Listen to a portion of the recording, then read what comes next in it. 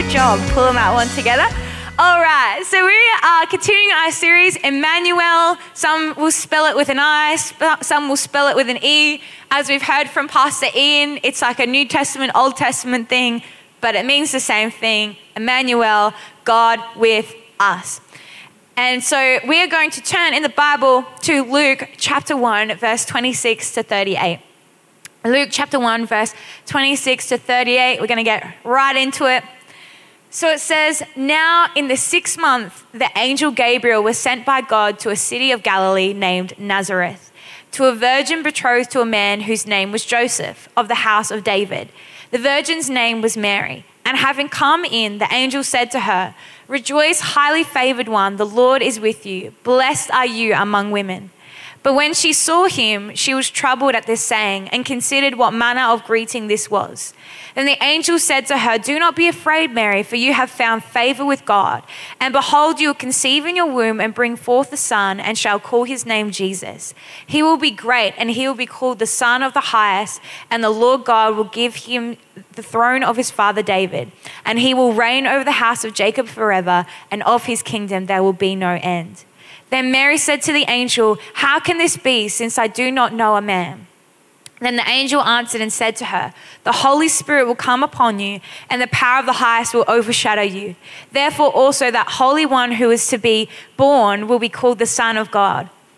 Now indeed Elizabeth, your relative, has also conceived a son in her old age, and this is now the 6th month for her who was called barren, for with God nothing will be impossible.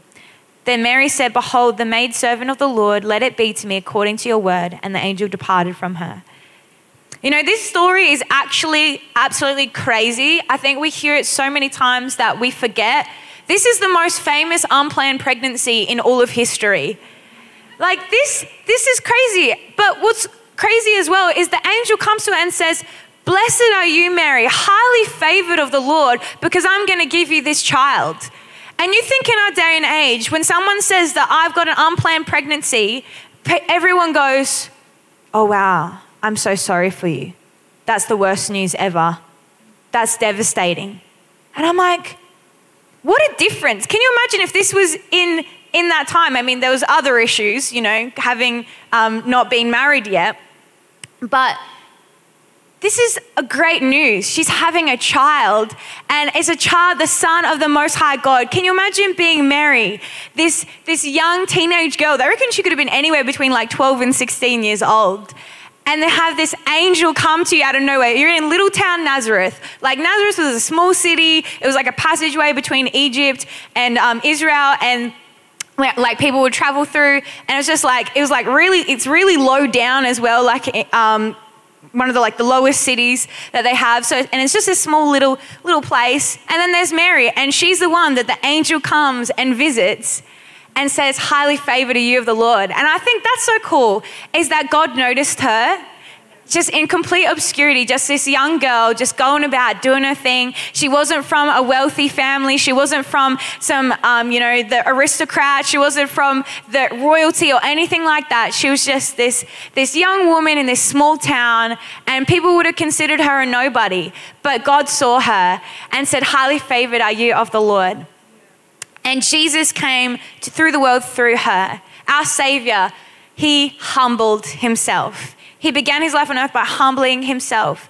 An angel in all his grandeur came to announce to a humble teenage girl in a small, obscure town that she would carry the greatest king and the Savior of the world to this earth. Isaiah 53 verse 2-3 says, for he shall grow up before him as a tender plant. So this was written like 400 years before Jesus was born, 400, 500, 600, something around there. 700, there we go. I always get confused between like the 400 year of silence and then the prophecies, and I always mix up the numbers, but I know it's minimum 400. All right, but it's 700, there we go. So it says, for he shall grow up before him as a tender plant and as a root out of dry ground. He has no form or comeliness, which means like in other versions, NIV says he has no beauty or majesty to attract us to him.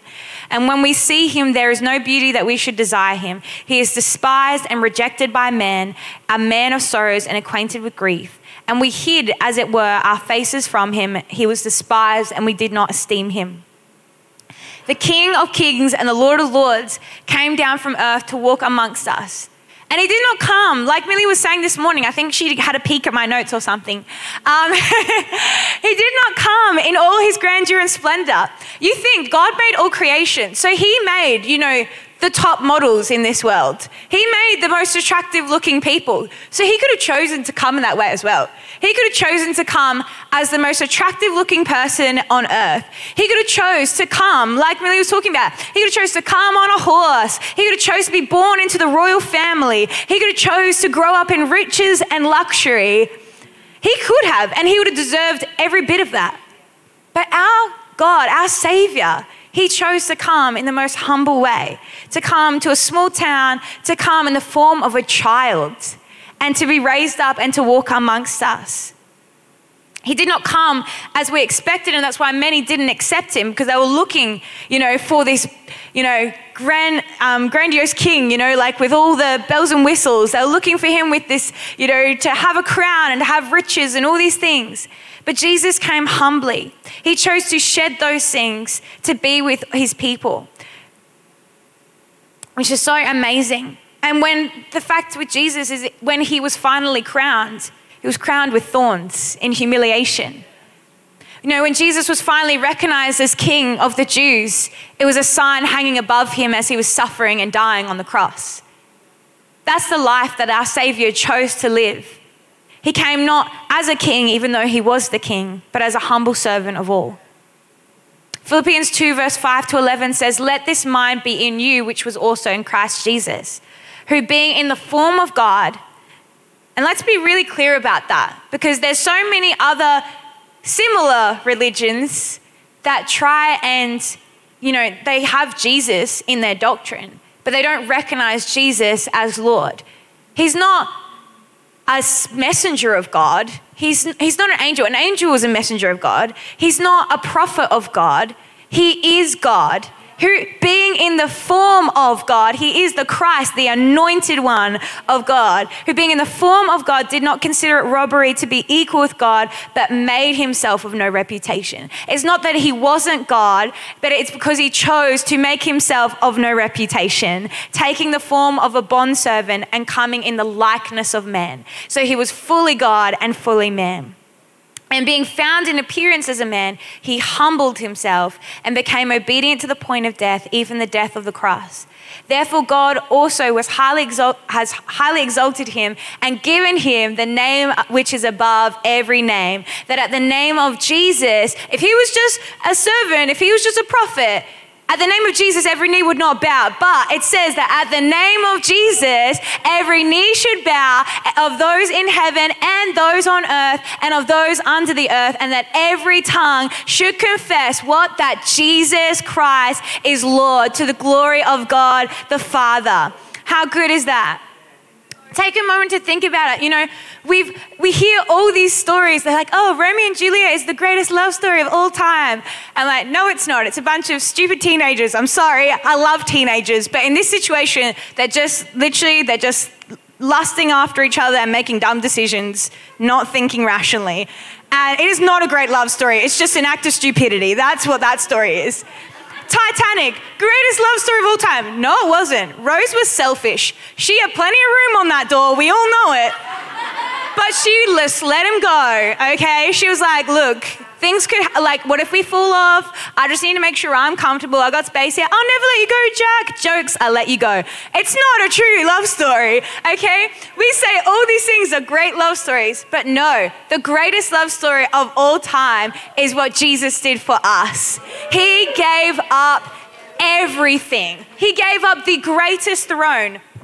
I'm shedding hair everywhere. I'm so sorry, people.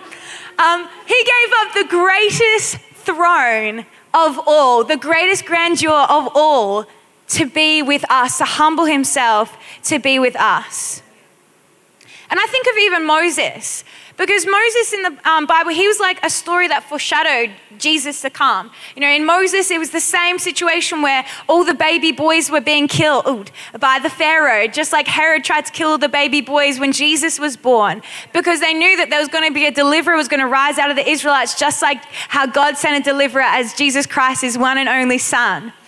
But what the difference is here is that Jesus' family had to flee to Egypt and hide out, and they came back to Nazareth. But Moses got to go into the palace and be the Pharaoh and live in this amazing way. And Moses went from obscurity to being a baby growing up in a palace and in royalty. But Jesus chose not even to do the Moses way, have a humble family but go into the palace. Jesus chose to remain that way, to grow up in the humble home of Mary and Joseph and be raised in that tiny town called Nazareth, where he knew he would be rejected by those people because they became too familiar with him as just Jesus next door, the kid we saw growing up, that they couldn't recognize him as the Son of God when he began to reveal himself.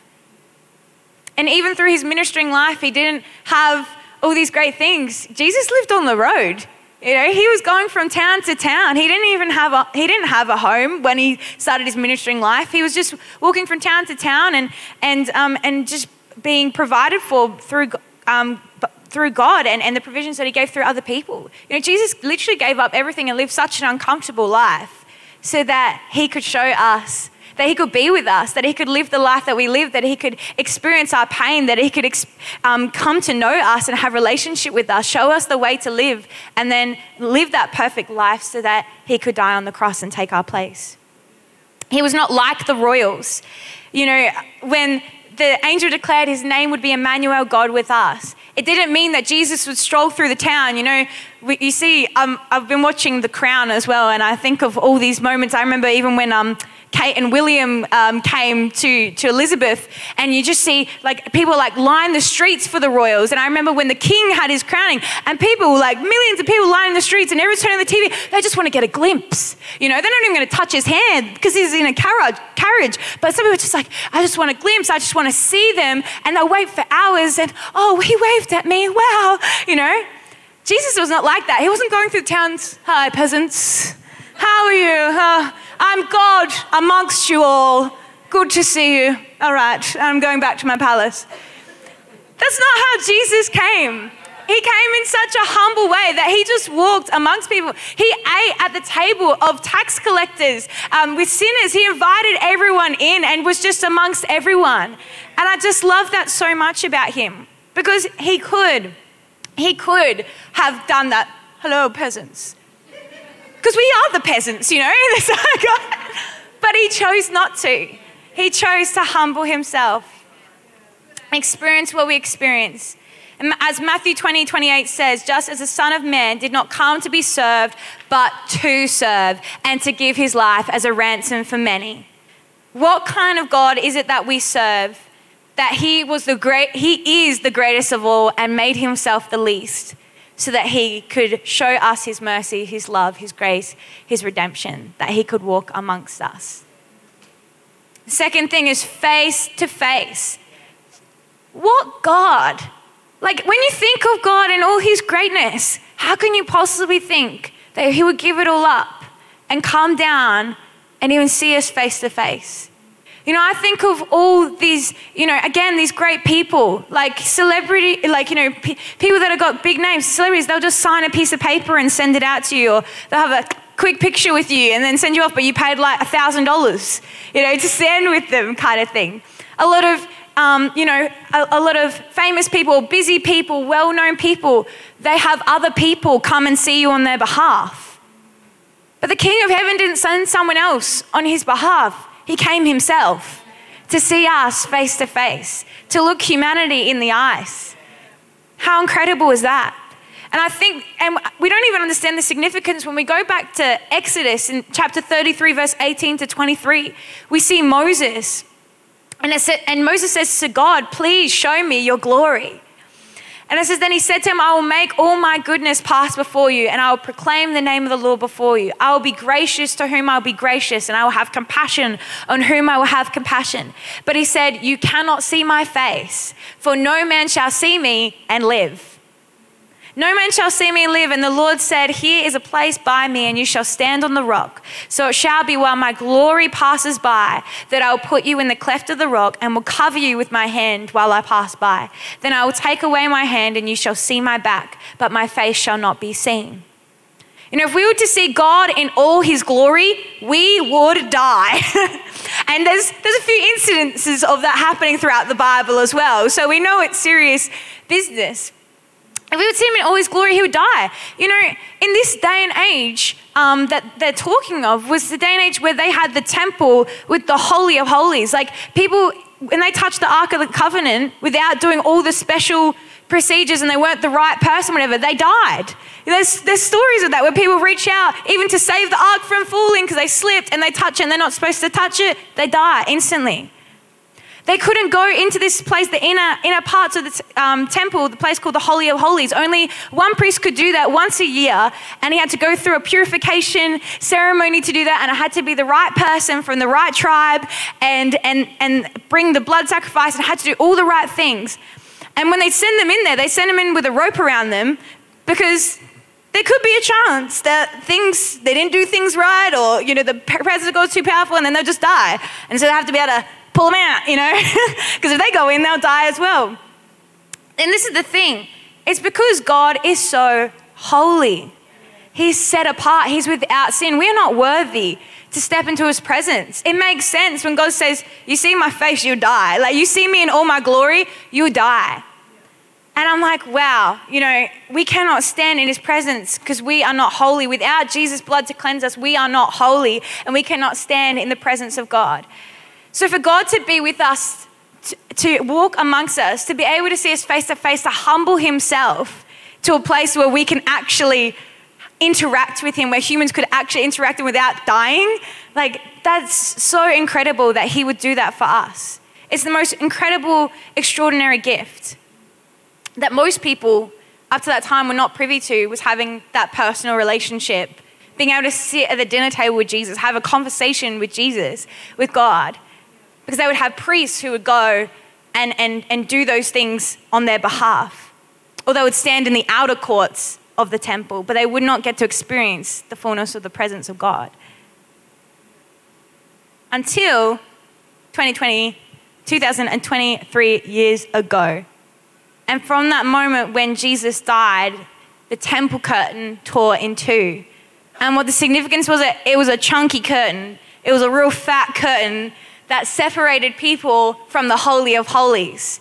But when Jesus died, that temple curtain tore in two, signifying that Jesus didn't just come to walk amongst us for a short period of time, that only a few exclusive people got access to him, but he tore the temple curtain in two because he said, because of what I have done for you, I'm giving everyone access to the Father forever through me, through Jesus and what he did for us.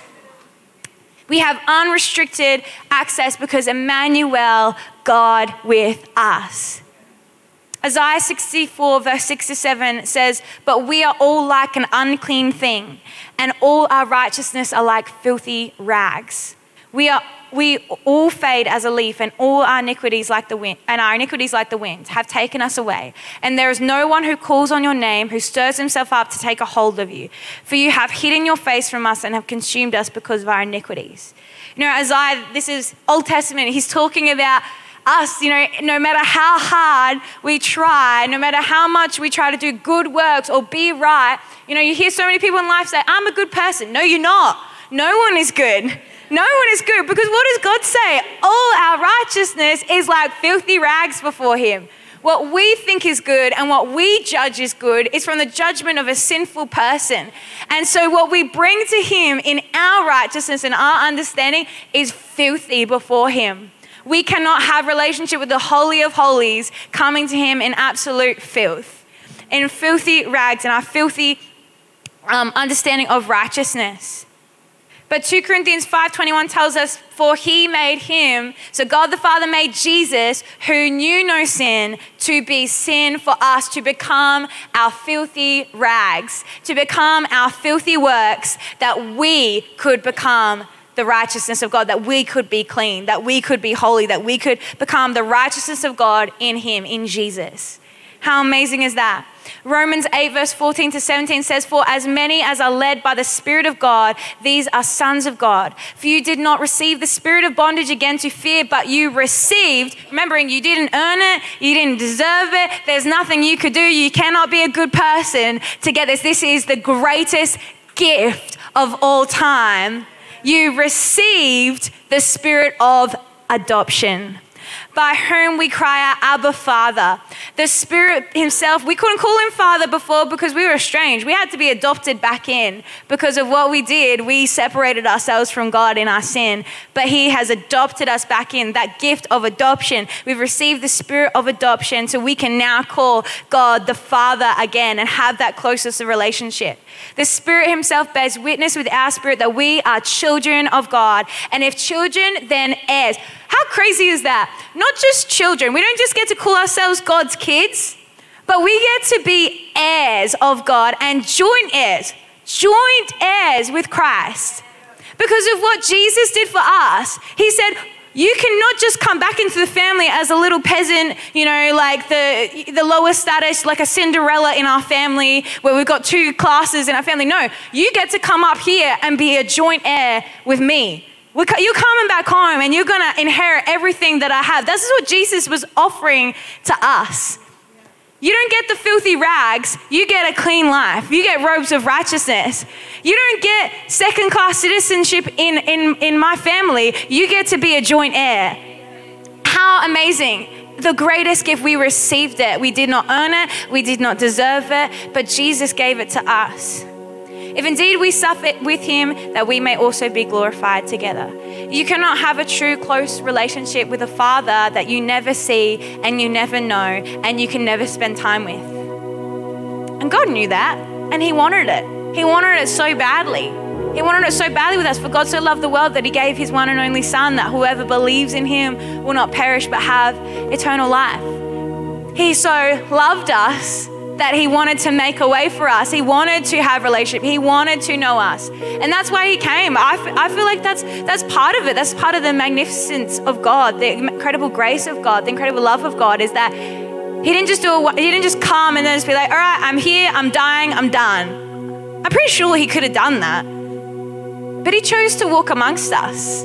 He chose to get to know people. He chose, like I said, to know all kinds of people, from the rich people to the poor people, to the people that people considered the worst of all, the traitors. If you look at his discipleship group, what a crazy bunch of misfits. I love it, because that's exactly who we are. And he wanted relationship. Not just to give something and be distant, but to come close to us, restore our relationship with the Father, that he would cleanse us by his blood, he would clothe us in his righteousness, that he would atone for our sins, he would bridge the gap between us and God the Father, that we can know him as Father again. And we can have a relationship with him. We can know him like Moses, face to face. Hebrews 4 verse 15 to 16 says, for we do not have a high priest who cannot sympathize with our weaknesses, but in all points tempted as we, yet without sin. Let us therefore come boldly to the throne of grace, that we may obtain mercy and find grace to help in time of need. He came to suffer with us. I love that moment where Lazarus dies, and it's like Jesus even knows what's going to happen. That's why he was in no rush to go see Lazarus when he had other things to do, even though he knew he was dying, and then he was dead for like 4 days. And Jesus is like, okay, now I've rocked up after he's been dead for quite some time. He's very dead. But he was in no rush because he knew. But yet, when he found out that Lazarus died, even though he knew what he was going to do, he still wept. He still wept. He still felt the pain of those around him. He still grieved for what others were feeling. You see that with Jesus throughout his ministry, the way that he comes alongside people. He doesn't approve people's sin, but he's not condemning them and going, you're the worst person ever. What he's doing is he's calling it out and saying, but look, I've given you a new way to live. He's encouraging them and giving them hope and grace to move forward and to walk in the way that he's given them. He's not a great high priest who cannot sympathize with our weaknesses, but in all points he was tempted, yet without sin. He showed us the way, so he could forever be with us. He brought us the greatest hope, and he showed us a new way to live. It wasn't Imannuel, God with us once, or God with us for now, or God with us for a little while, but Jesus was God, Imannuel, with us forever because of what he did on the cross. where we once couldn't enter the Holy of Holies, we couldn't enter the inner courts, but because of what Jesus did, the Holy Spirit, God, makes a home within us. He makes our bodies become his temple. Our body becomes the inner courts, that he can actually, not just that we can enter, but actually he can enter in to our lives. How crazy is that? That's what 1 Corinthians 6 verse 19 tells us, that our body is a temple of the Holy Spirit because of what Jesus did for us, because he came to clean out the temple. He came to clean us out, to make us new, to wash us clean, to make us whole, that we could have restored relationship, that God could dwell in us, so we could every day walk with him every day of our life. So I just want to remember as we come into Christmas days that God came to be with us. God came to be with us. But what's so crazy is that people don't want to be with him. People don't want to be with him. And there's a few things, and the first thing on that is that we think about that with other people. We go, oh, well, they got things on and blah, blah, blah. Do you know how many lonely people there are on Christmas? Christmas is one of the easiest invitations. One, because so many churches don't do Christmas Day service, which is so sad. But secondly, it's just people just don't. The amount of people I talk to, I went to a work Christmas party recently, and I'm like so excited. I love Christmas, and we've got great family gathering and everything. And like, you know, obviously church in the morning, which is my favorite part of the day. Such a great way to start Christmas. But I'm talking to people like, oh, what's your plans? What's your plans? And everyone's talking about how miserable they are about Christmas. Oh, because my family, this person's like, well, my family's divorced. And then my family's divorced, so I'm going to 4 Christmases and everyone's fighting, and that person doesn't want to see that person doesn't want to see that person, so I have to go here, then here, then here, then here, and I hate it, and it's the worst. And then another person says a very similar story, and then another person says, oh, well, I've actually got nowhere to go on Christmas because all my family lives overseas. And I'm just like, oh my gosh, this is so sad. So sad. But you know how easy the invitation is? I looked at this one guy who said, I've got nothing to do on Christmas. And I said, I've got plans for you, mate. And he said, what? And I was like, give me your phone. He gives me a phone, and I get out his notebook, phone notes, and I just write in 25th of December, 16 to 22 Clayson Road, Salisbury East, Freedom Church, Salisbury. Be there, 9 a.m. Here's my phone number if you get lost, and I'll see you there for Christmas Day service. And he goes, oh, okay, I'll come, I'll be there. And I was like, done, I'll see you there. And I'm like, how easy was that invitation? Literally, I wasn't even sure how it was going to go, because this person's from a Hindu background as well. And I was like, whoa, I can out, because that's literally what he said. He's like, oh, well, you know, the only friends I have here, like, they don't really celebrate it. I'm not really a believer and stuff because this is my family background. And I was like, well, just come anyways, you know, here's your offer. There's so many people out there, you know, we don't, and I think it comes from this place where it's like, we're not even that into Christmas Day, where we don't even really care that much, because we get so caught up in that we forget to invite other people, and we forget how much people need to know the actual reason for the season. You know, I had this lady that I used to work with, and she was awesome. Like, she was not even a believer, but every Christmas, and she would yell it out so loud that the whole office could hear. She would see me and she'd go, Ash. She'd grab my arm and she'd be like, Jesus is the reason for the season. And I was like, you are right, my friend. You are very right. And she would say this to me every year over and over again. She's not even a believer. I'm like, but she gets it. You know, she gets it. She understands. And so we need to remember that Christmas Day, God came to be with us. So we need to be with him. You know, we need to make an effort to be with him and want to be in his house and be here worshiping. But it starts with also inviting people. But, you know, we got to invite other people. They want to be here. Like, what joy does Santa and stockings and all these things bring? Like, Santa brings lots of enjoyment to a kid with a great imagination, but doesn't bring enjoyment to an adult. Like, well, adults like, yeah, Santa! Like, we're not Elf, like in that movie, you know? It's, and like I said, with all these family dramas and stuff, it can actually be a really tough time for people. But if we bring them in to actually show them the real meaning of Christmas, the joy that no matter what's going on in your family life, no matter what your plans are on Christmas, is if you know what it's all about and who came and the greatest gift that you have been given, and remember that on Christmas, how much joy. What a great day. How exciting is that? But the other thing is just for us as believers, it's like I said, it's crazy to think that so many don't want to be with him, and sometimes we don't even recognize that because we just go through the motions. You know, I know that the 25th of December is not the exact day of Jesus' birth, but it's the day that the whole Western world stops to celebrate it. And I think if the church is not that enthusiastic about celebrating it, then it really is just a commercial holiday, isn't it? It really is just a public holiday. I know our government in South Australia is trying to make it just not Christmas Day, just the 25th of December, public holiday. And I'm like, well, they're right, aren't they? If that's how we respond to it. If we say, well, I can't be at church on Christmas Day because I've got a turkey to cook, or I've got family coming over, or I've got a Christmas brunch or something. You know, like there's so many excuses that we make, or I'm tired, or this is my, you know, 5th service I've been to, or I've been to heaps of carols, so it makes up for it, doesn't it? I'm like, to be honest, I think that none of it means anything if on the day, the very day that you're meant to celebrate it, that you just go, meh, you know? And I think of it this way, if it makes a bit more sense. If you've got all these events leading up to your birthday, and you know, you have a party here and this and that and that, but on the day of your birthday, nobody says a word to you, how would that make you feel?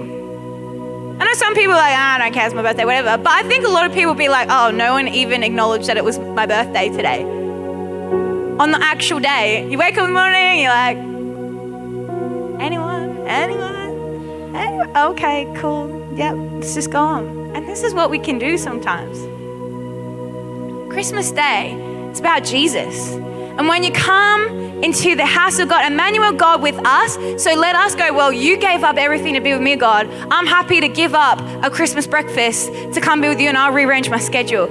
I'm happy, God, to risk potentially my turkey burning a little bit, being a little bit crispy, if it means I get to start my day worshiping you. You know, Jesus, I'm gonna, you know, my kids, I'm gonna teach them that we'll save presents till after church, or they get one gift and we open the rest later, because being in the house is our priority, is worshiping Jesus, our Lord and Savior, putting him first. We want to be here in his house, celebrating and worshiping and honoring him, because he came down to be with me. And so I want to give my life to be with him and to honor him and to worship him. And not just the Christmas day, but just remembering over this time period as well, is it gets really crazy. It really does. It is madness. There are so many events, so many things going on, Christmas shopping, people are cranky, it is crazy, and it can get very overwhelming. But remember, like my dear friend from my old work said, Jesus is the reason for the season. So don't let your time with God become less. Don't let your focus shift away from him. Really take this time to reflect. You know, am I like the wise man? Am I bringing my gifts to God? Am I bringing my time? Am I bringing my energy? Am I bringing my focus to him? Am I spending time in prayer? Am I spending time reading the word of God every day? Am I spending time, you know, with him? Am I making this season about him? Or am I making it about all the demands of my life, or about me, or about my family, or about my holiday, or about, you know, whatever? Ask yourself that question. Is he the center? Is Jesus the center of my life? Is Jesus the center of this time? Am I honoring him? Am I putting him first? King of Kings and the Lord of Lords. I just want to ask you this question today. You know, maybe there's some people here in this place that you don't have a relationship with Jesus, or maybe you've had a relationship with Jesus and you've walked away. I know many people in this time come back and they're searching, and so I always want to make sure we give that opportunity. So I just ask everyone in this place if you can just close your eyes and just bow your head, just to give some people a bit of moment of reflection, a bit of privacy. Just what we ask this question is, do you know Jesus Christ as your Lord and Savior? Do you have a relationship with him? Maybe it's even the first time that you've heard that Jesus gave up heaven's throne to come down and to walk amongst you, to humbly walk amongst you so that you could have everlasting life with him, you could know him. Well, today is your opportunity to know him, to invite him into your life. And so if that's you and you want to have a relationship with Jesus, just encourage you right now just to raise your hand, and I'd love to pray with you.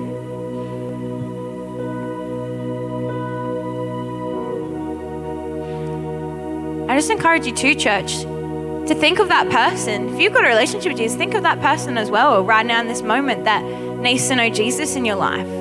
Let this moment be a moment of reflection. Who do I need to invite for Christmas Day? Who do I need to invite to church? Who do I need to be praying for to know Jesus? Where have I lost sight of that? I'll just ask quickly one more time. If there's anyone here that wants to know Jesus Christ as their Lord and Savior, I just encourage you just to raise your hand. I'd love to pray with you. Amazing. All right, so I just want everyone in this place just to stand to your feet.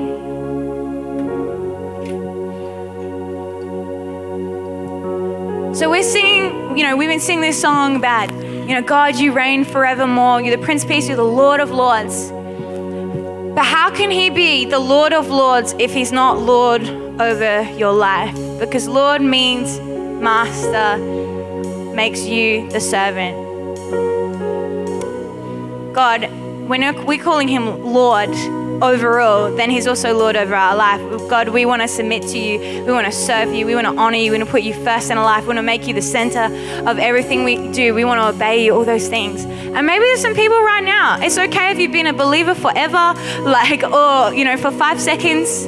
But sometimes we get our priorities mixed up, or sometimes it gets a little bit overwhelming and a little bit difficult. And I just want to give you this opportunity right now as we sing this song. It's like, hey, you know what?